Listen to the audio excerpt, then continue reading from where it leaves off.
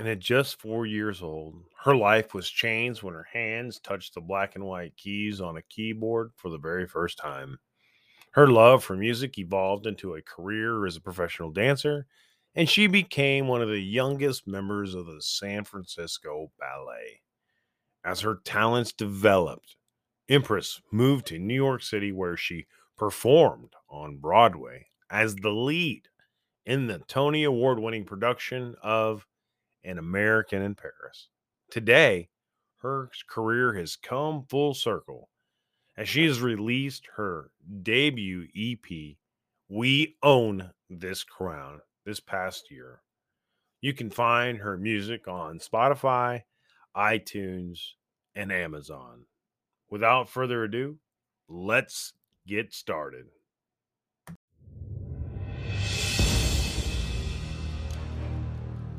Hi, my name is Kirby Ingles, and you're listening to the True Success Podcast. My goal is to help you find true success by helping you live a rich and satisfying life, a life of happiness and meaning, and becoming a pillar of your community.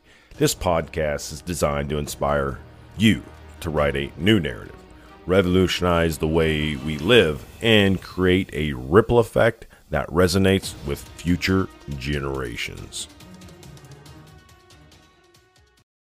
Welcome back to the show, everybody. My name is Kirby Ingles, and I'm here with Empress. And Empress is on a mission to inspire people to be the ruler of their own life. Empress, would you please tell us a little bit about yourself?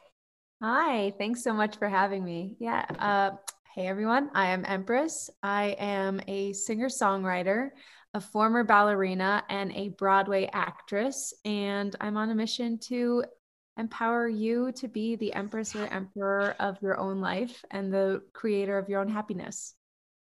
Awesome. I appreciate that. One of the things we like to do is we like to kind of dive into, how this all started. Yeah. And, everybody has the beginning story, and it's really interesting to kind of get to know the beginning, the middle, and then kind of where you're at. And then we'll talk about where you're going to go into the future. And so, Love how did this all start for you? This all started like with music. I'd heard music as a kid constantly. My parents always had music on, Mhm. and I just loved it so much. There was some knack that I had with my ear.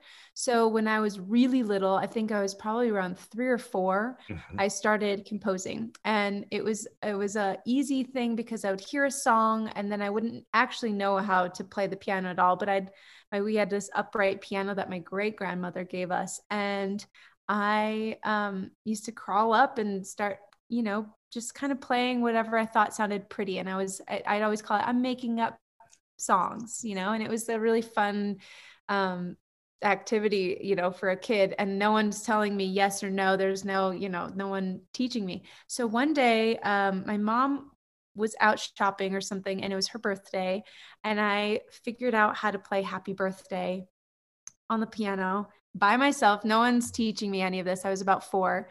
And my mom, I played it for her when she got home. She said, "How did you do this?" I thought I was in trouble.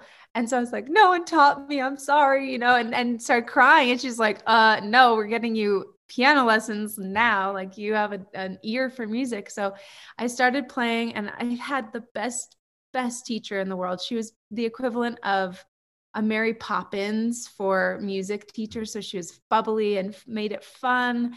And she used my natural ability to be able to hear music to kind of get me to want to read and sight read music and learn musical theory and stuff. But it was all to help support my natural ability to compose.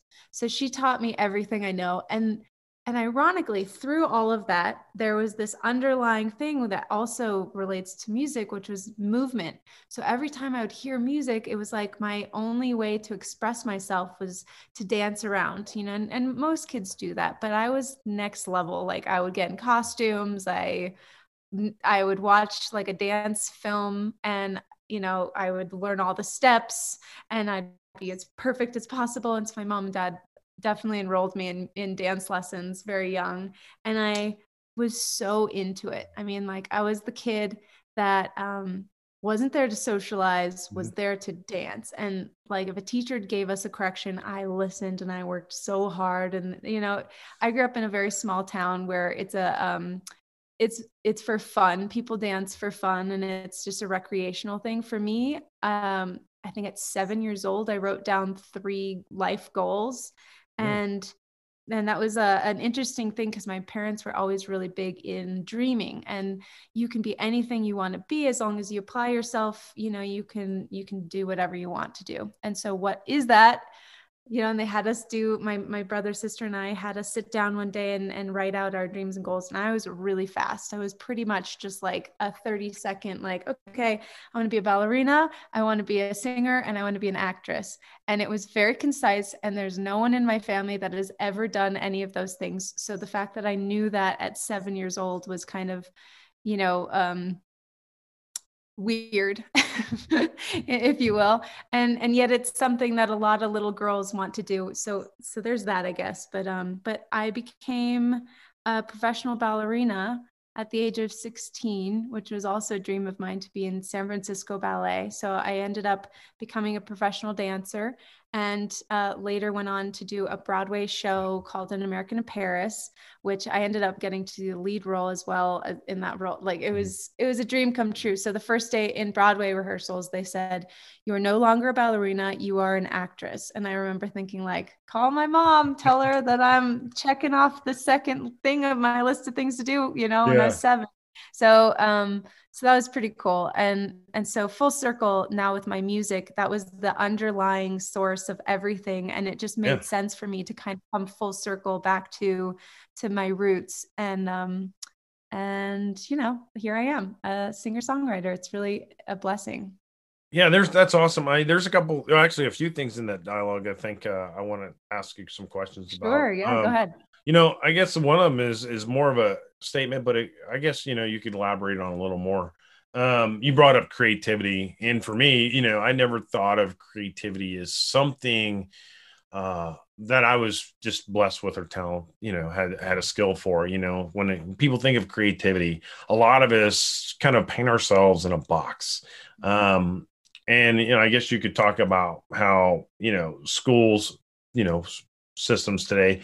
Most of our education is they teach you a process, and Right. it's just we're there to function, and that's kind of how we've kind of developed in the modern world. We're all taught to Yeah. do a process, and that's it. Yeah. So creativity is kind of, we've all kind of fell in this category of, at least I did, I'm here to perform a function, but don't get outside the box. Yeah. There's people like Einstein who are geniuses that were creative and come up with these things, and some of us just didn't have that. I would say it's probably changed for me, probably over the last 10, 15 years. That you don't have to be an artist, a dancer, a musician, or any of those things to be creative. That's right. And that our work is our creative expression in the world. Mm-hmm. And Yes. I think that, for me, that's changed. I don't know what your thought process is behind that, or your, Yeah. your beliefs about behind creativity, but I I'd be mean, curious to well, know. there's studies that have been done, that have shown that, if especially in art, Mhm, to grade children in their artwork is a total a disservice mhm, to their creativity, because you can't really grade art, especially and ideas too. And it's really a mhm, difficult thing to there's no right or wrong formula, but they mhm, teach you something that works for a lot of people, and you kind of figure out which one mhm, works for you. But I was homeschooled. mhm, And so it was that, for me, that was the best place for me, because mhm, and my brother and sister are different. I think if you if you're a teacher, and I've taught as well, you have to teach for the student mhm, and how they learn. That was why I mean, the best experience in my music teacher and a lot of my ballet teachers, they taught for me. She wasn't teaching me how to sight read because I hated sight reading. I mhm, like to make up my own songs. So she taught me how to read music and write music so that I could do that for my own, like composing world and stuff. And so it was really interesting. My parents did that for me. I went to preschool and I was not doing well because actually specifically an art class. And, you have a time limit. And I came home with half finished artwork every day. And they were just like, this isn't working for our kid. She needs more time, and being rushed in her creativity is not helping her at all. In her, I was very shy. I was crying every day, going to school. I didn't want to go. And they were like, this isn't working for her. So they took me out of school and decided to homeschool me, which was the best thing that they could have ever done for me. My sister hated it. So she always wanted to go to school. She ended up going to school and doing much better there. And my brother was so athletic that he did homeschooling. He got really good at all of the sports that he was into, and then ended up going to public school because they needed him on the high school teams and stuff. So for each kid, it was different. But for me, it was the best thing, ever. And because I didn't have that structure at home, when I had it in the ballet studio or in acting classes or singing lessons, I was fine with it, and I could really focus on whatever I was doing at the time because I didn't have a million other things going on. It was like, they're all still creative, but there's a lot of structure in creativity as well. So, for me anyways, I have realized with the 3 different careers, there's a structure, and you just have to find which one works for you. Because the thing about education is that they lump you into this group, and there's people that are going to move faster and there's people that are going to move slower, but you have to move together as a unit. And that's a really helpful thing to know how to do. But at some point you have to realize where you are in that group and figure out what works best for you. And so anyway, that's my I think that's really powerful, because you talk about, finding that uniqueness about each individual, and your family did it with your 3 siblings, or your 2 siblings. Yeah. And you guys found your own path, your own way, and it brought out each one of your artistic creativities. Right. And I think that's really important for a lot of us to realize, because I think most of us, we do a lot of comparison, right? Yes. We compare ourselves to others. We And compare when our you do journey that, with others. you're never going to be as smart as Einstein. And Einstein actually had a really smart wife who they say that he never gave credit to, for a lot of his amazing ideas. Sorry, her dog's itching her head. But so you can literally create these invisible walls to reach your greatest potential when you start comparing yourself to others. I mean, it's a bottomless pit. It's like the end of a Facebook wall. You will never find it, Yeah. And I think I had a lot of those self-limiting beliefs just because of, the environment and stuff. And so I appreciate someone that's come along like you, who just really inspires people to kind of follow their dreams. And I think that was the second thing that I wanted to talk to you about, as far as, our conversation up to this point.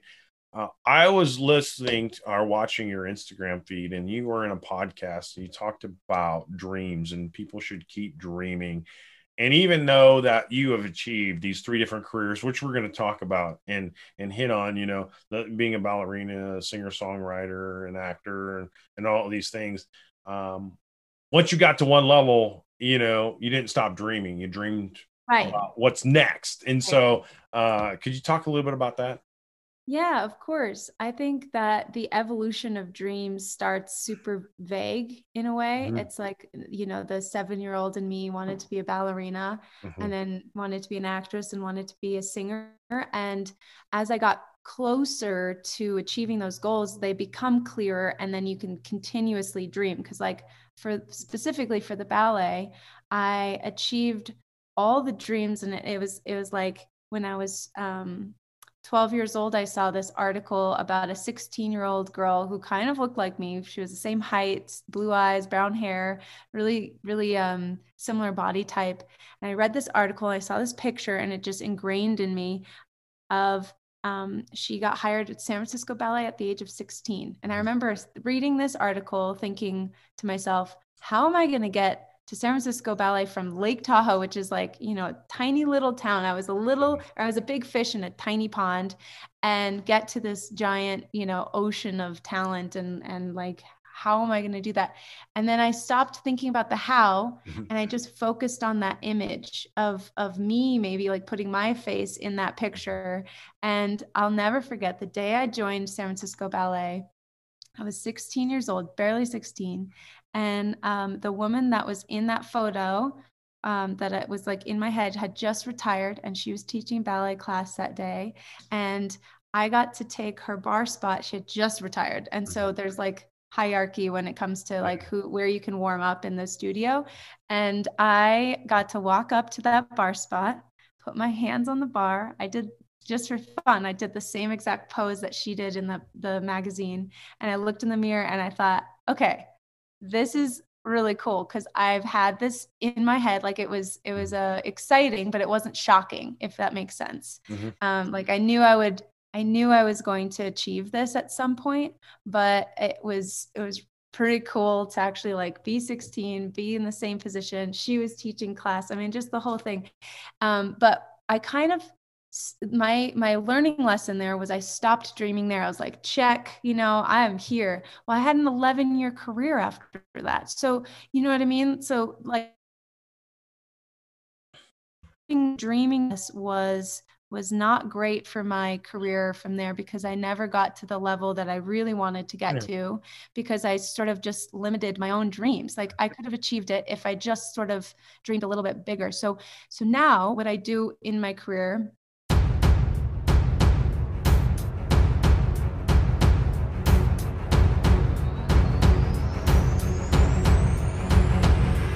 Thank you for being a part of the True Success Podcast, hosted by me, Kirby Ingalls.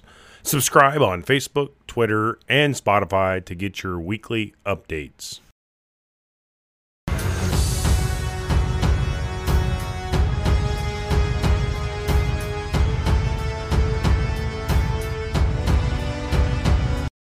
In anything that I'm doing, actually, I ask myself, I allow myself to dream. I give myself time. You don't share pearls with pigs. Don't share them with everyone. That, when you just have the first bud of an idea, you need to let it like sprout and kind of have a little bit more of the roots underneath them, so that someone doesn't just come and blow you over. But when you dream, you allow it to kind of start taking shape. And then you ask yourself, am I dreaming big enough? Should I be planting a garden instead of just a single seed? Is there more to this? And as you get there, it's like I went from dreaming about being a ballerina to wanting to be in San Francisco Ballet at 16. And then I kind of just let it, go, and then weeds start coming, and I didn't weed them, so there was a lot of hardship in that career. And I remember thinking, I really just need to get to the grass is greener on the other side. I need to get to the other side. That was Broadway. And when I got to Broadway, it was greener, but it sort of, I dreamed bigger, but not big enough, if that makes sense. Yeah. And I know that sounds like a total champagne problem, first world problem moment, but I feel like I could have achieved more in a shorter amount of time. I ended up achieving it all, but it just, if you don't have a focused target, you can't hit it. So for me, I allow myself to have a very vague target, and then I start making it more and more detailed, and like, it's just easier to hit something if you know what you're trying to go for. If that makes sense. Yeah. So, and especially for women, we don't dream big enough on a day. Like there are so many things that we allow to happen. And I'm realizing this now, in my music career, is that women, they sell themselves short all the time. They don't ask for as much money. They don't, push themselves in ways that other people, do. And so, and it's not just women, but I think in general, us ladies, we got to stick together and support each other. And I'm telling you, dream big, and ask yourself if you're dreaming big enough. No, I think that's awesome, and I'm glad you kind of talked about women in music, because you have some music videos out there, and maybe you could talk about some of them. So the one I noticed, I'll ask you a little bit about, at least what the song's about. As you mentioned earlier, flowers, planting those seeds, letting them blossom. And so there's a song where you're in this field of yellow. I believe it's yellow. I'm colorblind, so I believe it's yellow flowers. You want to kind of talk about the meaning of that? I mean, you should talk about the uniqueness of each flower. You talk about how they're able to stand up and, withstand, different climates, rain, they stand tall. And so you want to, what's behind that I What's love that. Thank you so? so much for asking. You're the first person that's asked me. And there's a lot of thought that went behind this for me. And I just thought the symbolism of a field of flowers is so cool because I think especially in the performing arts, Mhm. there's this stigma that there's not enough room for everyone to succeed. And I thought, if that was the case for a field of flowers, then there'd only be one flower. We'd never have fields of flowers that stand together, and they just are so breathtakingly beautiful when they stand tall and stand together and support each other and kind of enhance each other's beauty. And so for me anyway, I put a lot of thought into this because I thought, in my music career, I want to continuously excuse me, write for what I want the world to be like Mhm. rather than how it is necessarily. And I really would love to see female empowerment to come from within rather than always pointing the finger externally, for the Me Too and the Time's Up movement. I mean, it's important to call people out for their actions if they're doing something wrong. But at some point, we have to realize that we have to support each other. Yeah. And women are like the last people sometimes to support each other. And I was always the supportive one, and maybe not always treated the kindest, but I still always realized that Mhm. there's enough room for us all to succeed. And that if we support each other and really kind of encourage each other, that's how we become stronger and can actually like help each other out in a way, because if we're always waiting for someone else to help us, it's never going to happen. So it has to come from an internal place. And my favorite quote is, female empowerment doesn't come from the opposite sex; it comes from within. And Yeah. I feel like that was like a perfect way to kind of just explore that in a poem and with visuals of the flowers, and I just thought it was a really cool way to kind of express that. Yeah, there was we had a previous guest on the show. She was female empowerment coach and things like that. And one of the things that resonated with me that she said, even as a man, she talked about stepping into your power. And so when Ooh, you yeah. say that statement just resonated with me. So I think that's very powerful. There's another video that you have out that I liked. Some of the lyrics just caught me as I was listening to it, and it's the snow globe. Oh, And if yeah. and then as I was watching it, you climbed up, in studio makeup and everything else, climbed up to the top of this mountain, filmed this video, and I'm assuming there's a drone flying over videoing it, and there's snow coming, and things like that. But you talked about shaking up the snow globe and shaking, it sounds like shaking up your life, doing things differently. And also there was, I believe, uh, you said something to the effect of turning rain into snowflakes. So, Yeah, even when it rains, I make snowflakes. yeah. Yeah. Well, I It's thought those were some pretty cool things. When I heard that, one of the things I heard was is you can't have flowers without rain. I mean, yeah, you have to have gloomy exactly. days in order to grow from that. And I'm assuming that's the direction you were going with that, but I'll let you Have explain. lemonades without lemons too. Yeah, So that was kind of my version of that. Even when it rains, I make snowflakes. yeah. It's like shake it up like a snow globe. It was interesting because I imagined when I was writing this song, I was writing it with a co-worker, and I was telling her about this story about exactly what we've been talking about, not dreaming big enough. I was sitting on the Opera House stage in my dream company after a really great performance, but no one said thank you to me. I mean, I had like, hurt. I was hurt. I was in pain always. Like there was always a blister or something was happening with my body. And I just remember crying and uncontrollably crying on the stage in this beautiful ball gown. I was supposed to go to a party afterwards. I was hosting a ballet party event and I couldn't stop crying because I just realized that I was living my dream and I wasn't happy living this dream. And I thought, I'm stuck in a way, stuck in this like, sort of a snow globe situation that was like dead. It was just like, when it gets old a snow globe gets Yeah. old and you don't shake it up for a while, it's like it's just dirty water, Yeah. basically. That's how it felt. It just was like, this doesn't sparkle anymore. I was really actually very unhappy. And I thought, I need to get to the other snow globe. Like, I'm not happy in this one, but if I get to that one, I'll be happier. And I did that on Broadway. And I remember thinking the same thing because I was like, not really that happy doing 8 shows a week on Broadway every day, you know? Yeah. And so there were days where you're exhausted and that's when you usually break down. And I remember having this moment of like, oh, I need to find my happiness from within. If I don't do that, then I'm never going to find happiness. And then I realized that when you start shaking up those snow globes, it's like it kind of brings the life back. And it'll get rid of kind of some of the gross, water and stuff. It just shakes it up and it makes it look really beautiful. And the day we were writing this, it was a total New York blizzard and you could barely see outside. And we were getting stuck on the chorus. I was like, gosh, it just looks like a snow globe outside. And we both went ding, it's like that definitely was the key that we needed to finish writing that song. And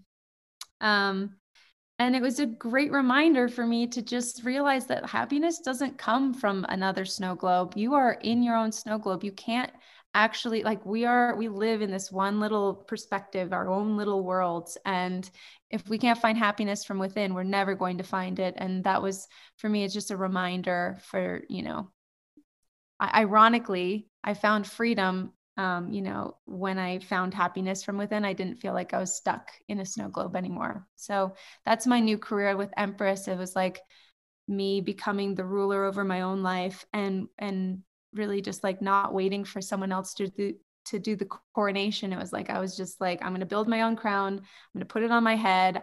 I'm going to rule my own life. I'm not worried about ruling anyone else's life. It's just my little world. And we all live in our own worlds, so pointing the finger externally or always looking at the grass that's greener on the other side, it's really a waste of everybody's time.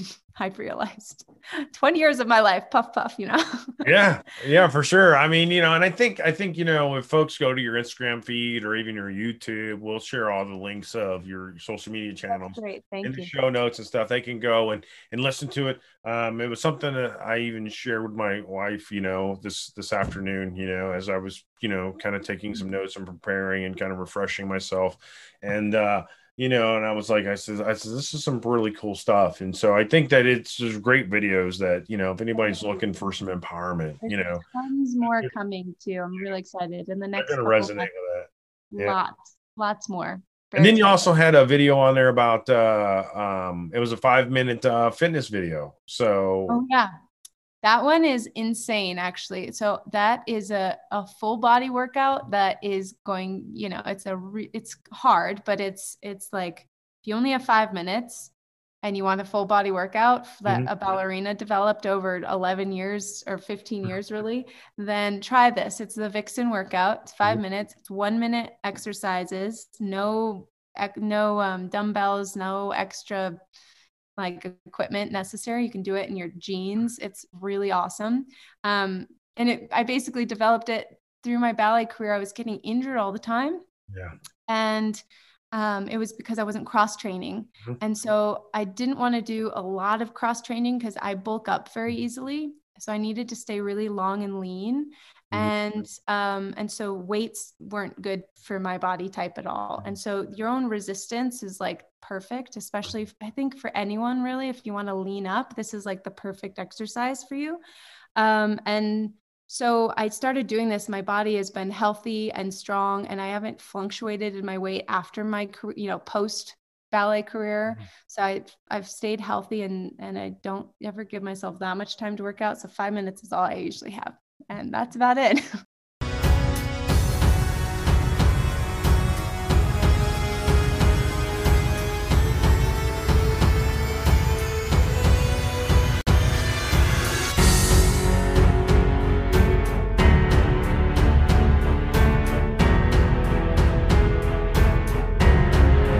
No, thanks for sharing that. I just want to mention that because I saw that and I thought it was interesting. And, I knew Yeah. of your career. Broadway's got to be physically taxing. And that's one of the things I want to talk to you about is being a professional ballerina. what was that like? That's, Yeah. we all, and I shared with you before, when we spoke previously, I saw the Nutcracker Ballet when I was a kid. I was thinking I was about third grade. Our school took us to St. Louis and we watched that. And then the next time I went to a ballet was with my wife. We were engaged, and that was like, well, we weren't engaged at the time, but it was like our second or third date. I took her, over Christmas or Nice. something like that, and she's just a huge Christmas fanatic, and so going to that for the very first time, never going to a ballet, she was, it was a home run, and now it's a hard expectation to live up to, right? So Yeah. so I kind of set myself up for failure there. But Yeah. you see the beauty of the ballet, but then for some of us that may have seen a little bit behind the scenes, um, it could probably be a very difficult profession to be in. Oh yeah. My wife was watching something, and we were watching a former ballerina, and she had a lot of foot injuries, and she had to go to a foot doctor to have some things surgically fixed and things like that, Yeah. just because of the amount of pain and suffering that she put herself through just to get in form, and years. I mean, probably a 30-40 year career. Yeah. So I just, I wanted to kind of maybe understand from your perspective, because I've kind of seen a few different things, Oh gosh. and when Yeah. there's I maybe mean, some stereotypes out there that, yeah. Oh, well, there's everything. So like I was thinking back this week, I was thinking back on all of my body injuries for just for fun. I was like, how many things do I think I've injured in my career? Turns out it's every single like part of your body, from literally from ingrown toenails to concussions. I mean, like I've had everything. I've torn things, my elbow, my calf, my hamstring, my thigh, like hip, back. I have scoliosis. There's like all kinds of neck and shoulder injuries and sprains and tears, and like you name it, I have been through Mhm. every single injury, and I've never had the same one twice, which is really, knock on wood. Um, Really kind of the coolest part for me was the learning lesson. I think early on in my career, I had a bunch of sprained ankles, and I was like, what is going on with my ankles? I had really, really flexible feet. And if you wear soft shoes, it just stretches everything out, and then if you wobble at all, it just pulls and tears and does things to your ankles. So it's like such a bummer, because that's time now you have to heal, and then you have to rehab to get back to where you just were, and so it's just a time consuming awful thing. And what one of my learning lessons was, and this is actually really helpful, I think they don't talk about this enough for dancers specifically, is when you're healing for any kind of ankle or foot injury, they put you in a boot, and these are gigantic, heavy, awkward boots that there's no what happens is your heels like an L shape, and we have to get it back to point. So makes literally zero sense for us, because it takes twice as long to get our foot to point again, because it heals in the wrong way. So when you just wrap it up and wear clogs, it's better, because also it's lopsided. There's not I swear this would be like the $1 million idea. I'm going to just give it out there because I don't feel like doing this myself. But if someone could create a shoe that's the same height and same kind of like non-rolly of like non-flexibility in the shoe, if somebody could make the same height shoe, then your hips wouldn't go off, and then your back wouldn't get all weird, and your neck, I mean, because it causes so many problems just by being in a higher heel than the other leg. So now your hips are off, Yeah. and your hips are off, you're screwed. So basically, there's so many problems with like the way that they treat dancer injuries that I got better and better at as I got older. They always told me my career was over. Never listen to doctors when they tell you that. They're supposed to give you the worst, the thing that I've learned. I've seen every doctor under the sun, uh, all different specialists. They always give you the worst opinion, so that it covers their, themselves, so that if something bad does happen, then they're like, see, I told you. But I Yeah. mean, they've called me a miracle so many times. I mean, like, I can't even. But so for my body wise, that was really difficult. Cherry Topper, I was hired as a little girl and I turned into a woman Mm, while I was in the ballet. So transitioning as like a little flat chested mm. girl to becoming a full bodied woman was not an okay thing in the ballet. Yeah. So I was fired at the ripe age of 19 for quote not fitting in with the other girls, and that was um probably the most hurtful thing because it's basically calling someone ugly, and at 19 and being a total normal body weight, but because I wasn't underweight, I was being punished for that. And that was a bummer. I turned to nutrition. Like, Mhm. thank God I had a best friend who was a raw foodist at the time, which was a little more extreme than I ever got. Mhm. But he couldn't keep weight on. And he told me this. And I was like, sign me up, fat swan number, 16.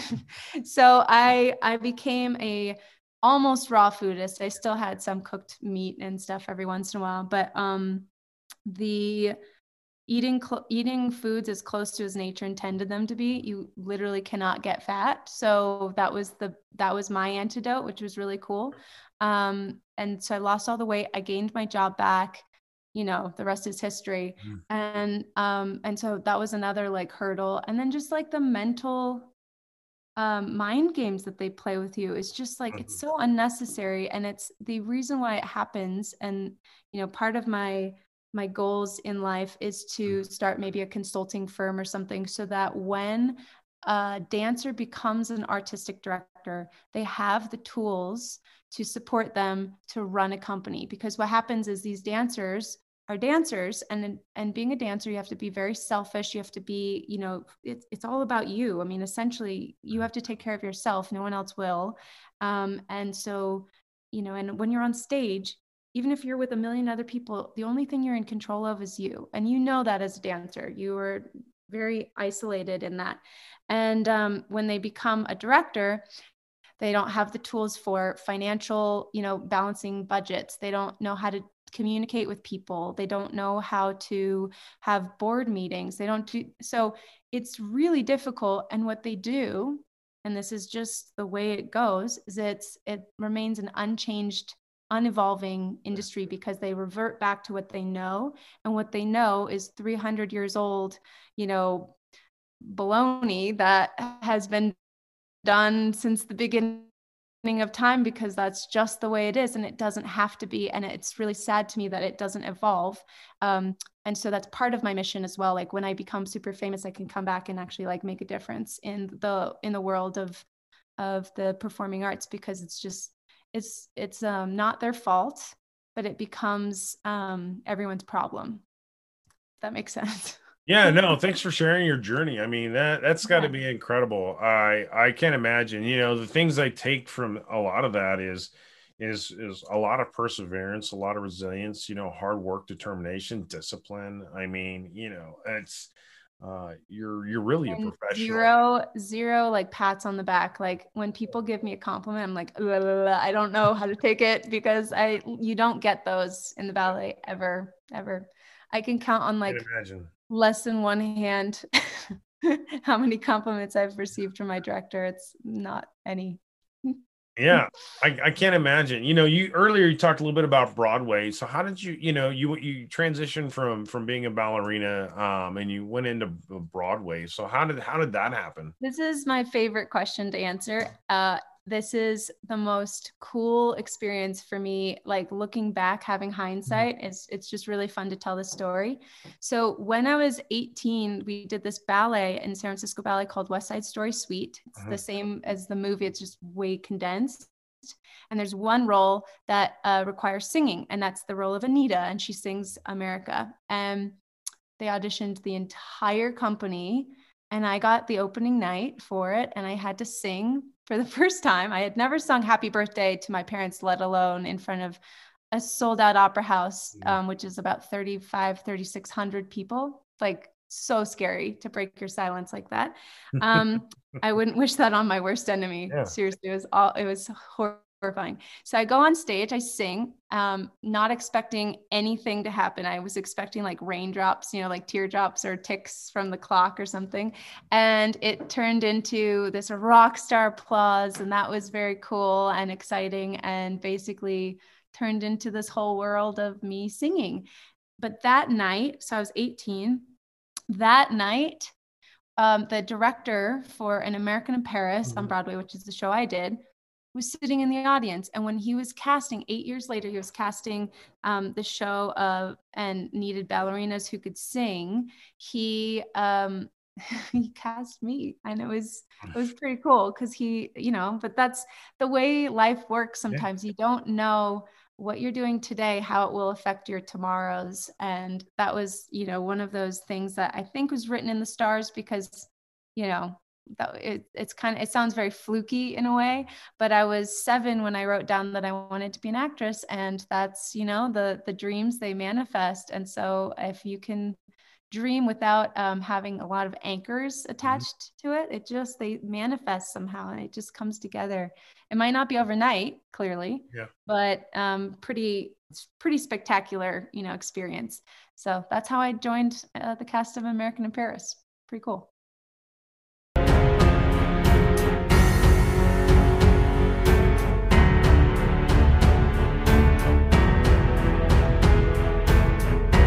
Hey everyone, this week I'd like to share with you a review from Matt Zinman. If there's any one thing about Kirby, it's that he does his homework about guests and develops pointed questions that, in all candor, have never been explored in my prior interviews. I've no doubt that his audience agrees with the value this provides. Thank you, Matt, for that wonderful review. Hey everyone, did you know that the number of True Success podcast fans has doubled in this year alone? We must be doing something right. Let us know what keeps you coming back for more.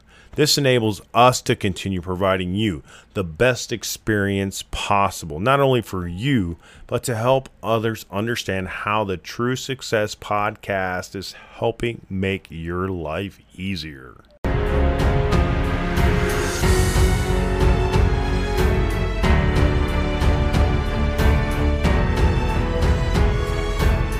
Very cool story. I appreciate it. This whole interview, I think, has been empowering for not just me, but I think anybody else who's listening in right now. We're kind of getting towards the end of the show, so I want to ask you these 3 questions.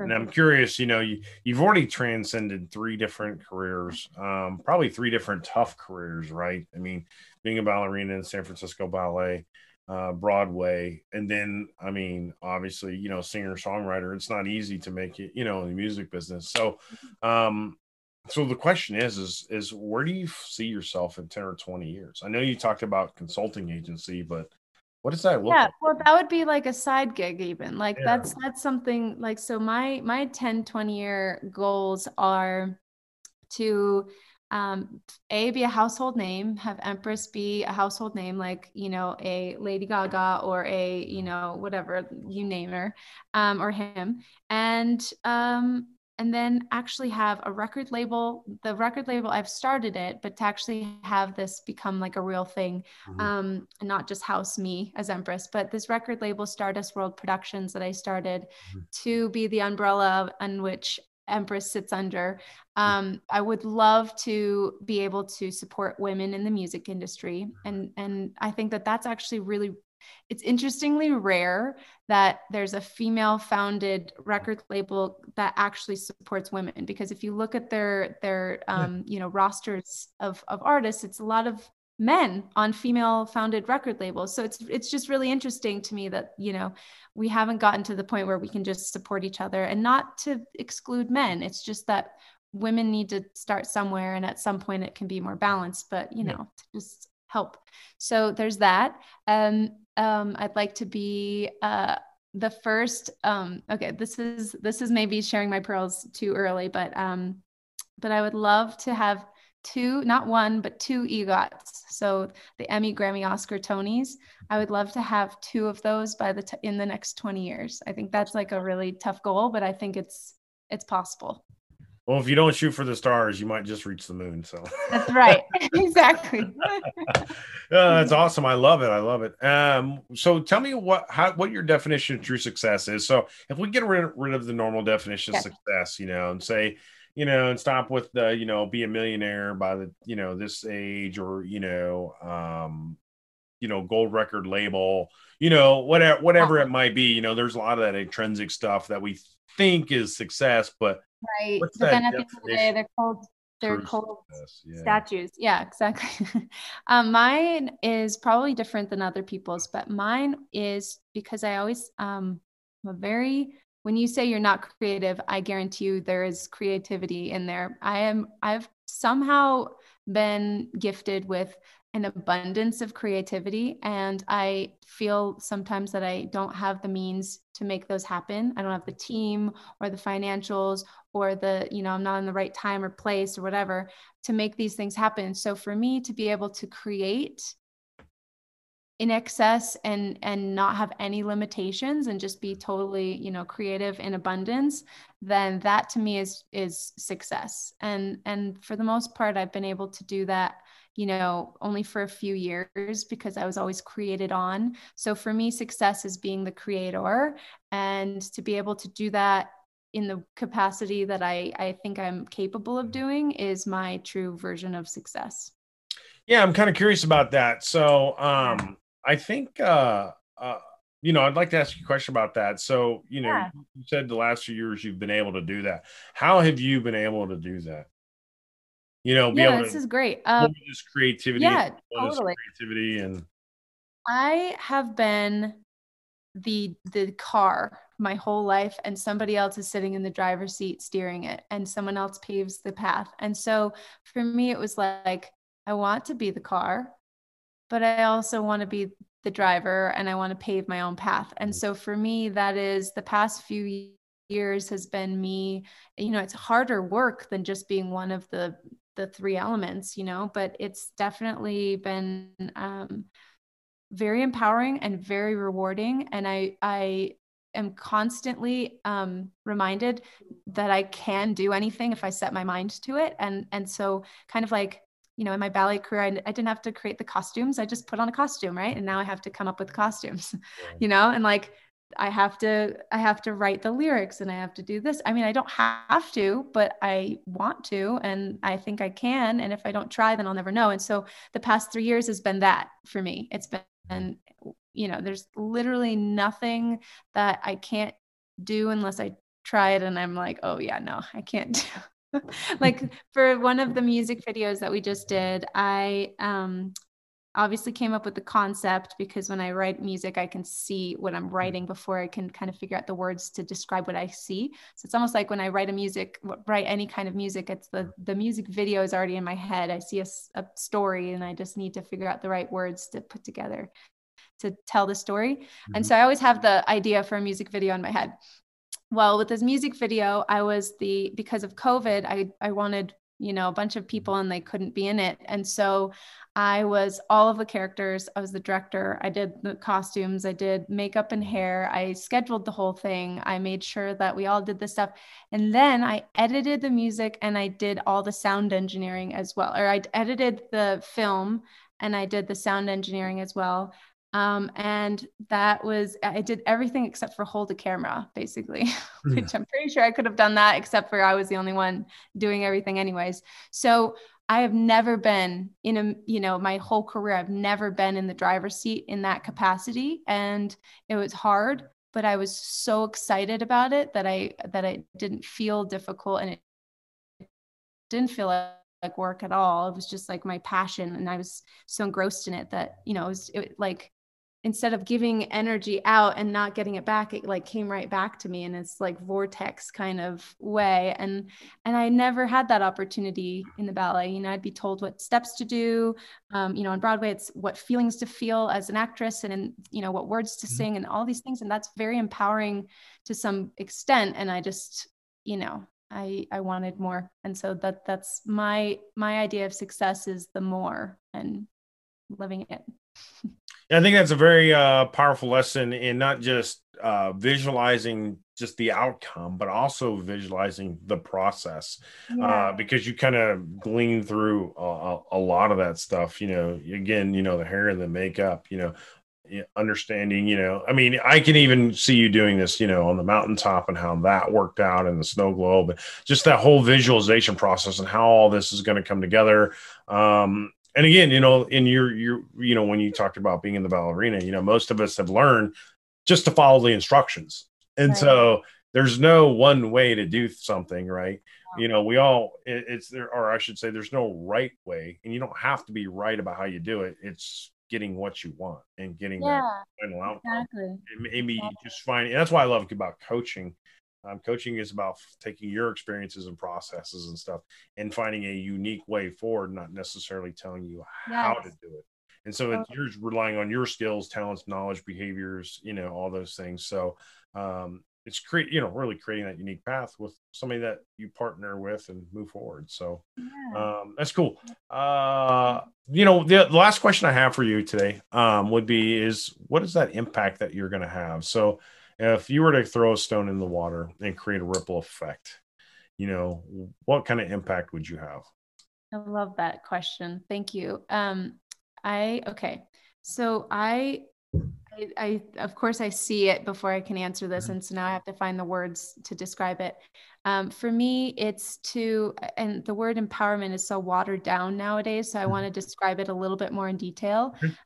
The empowerment that I see for everybody is the wearing of your own crowns, but then actually going even a step further and building your own crown and what that looks like for you. And we each get to craft our own version of a crown, whether that's a helmet, whether that's a ball cap, whether that's a tiara. For in the ballet, for me, it was always a tiara, which Yeah. is why Empress fit me so well. But we each wear our own crown, and we have to like own it, right? And so if you look at the history of crowns, and I've worn a lot of them over my career in the ballet, they were never owned by the person who's wearing it. It's owned by the Mhm. kingdom. And so it's loaned to you for this lifetime or maybe less. And you don't own it. And so they don't build it. It's been worn by someone else. There's this pressure, and there's a lot of insecurity that is built into these crowns because it's not yours. It's going to be passed down to someone else. There's 50 people waiting in line to wear it. And so this insecurity is built into it. And so for me, I see the world kind of, if you could just build your own crown, don't worry about what other people's look like, or compare yourself to anyone else, and then do a self coronation, so you don't wait for someone else. My whole career in the ballet, Broadway, everything was always based on casting. Am I going to get cast for this? And it wasn't up to me. It never was. And so I was always waiting for someone else to coronate me, and it never happened. I mean, it rarely happened. I'll say never is a big word. It rarely happened. And for me to realize my self-worth and just put my own crown gave me so much more confidence in who I am as a person. And what that means to me is like, okay, now I get to actually create this empire, this world that I get to live in by myself, really, and kind of like maybe be a guiding light to other people to follow my footsteps and find their own paths and their own things. But when we all wear our own crowns and we're all the ruler over our own life, how that changes the world in such a positive way, because we're not pointing outwardly anymore. We're always looking inwardly. We are the people that can solve the problems. If we all do our part in taking care of like the planet, or for female empowerment, if the empowerment comes from within, we will not be putting ourselves at risk to be, disempowered by someone else, because it's impossible. We're okay with ourselves. You can make fun of me and it's not going to change who I think I am. So I think the positivity that comes from being the ruler over your own life and taking that journey of creating what is the crown that you want to build, and it can evolve and it can change and it can grow, and you can kind of continue building it throughout your whole life. But we're putting it on your own head and wearing it and owning your own crown is like for me, I know that was a really long explanation, but I just felt like I needed to Yeah. explain the visual that I see for how I would like to impact the world. No, thank you for that. I mean, and I really do appreciate you sharing your time, your energy, your journey, your story, and helping inspire us to kind of be the rulers of our own life and What you do. creating our own crown, per Yeah. se. I think you got a lot of actionable and valuable advice, and what we'll do is we'll share how people can connect with you in your world, right? And so Yeah. we'll share that in the show notes. And again, I just wanted to say thank you very much. It's truly been an inspiration, and you have a wonderful story. And hopefully, as folks begin to listen to this and they hear your story, they'll share that forward. And those two awards will be waiting for you in the next 10 or 20 years. Thank you. Thanks so much, Kirby, for having me. And you guys, just love you all. Thank you for listening. Now it's up to you to put all this information into action. Please check out the links in the show notes, download a copy of the transcript, and support us by smashing that like button. Leave a comment or review on whichever platform you are listening to this show on. Now go out and carry this story forward. My name is Kirby Ingalls. I appreciate you listening to this episode, honor your service to others, and love the impact that you are creating. You've been listening to the True Success Podcast. I'll see you next time.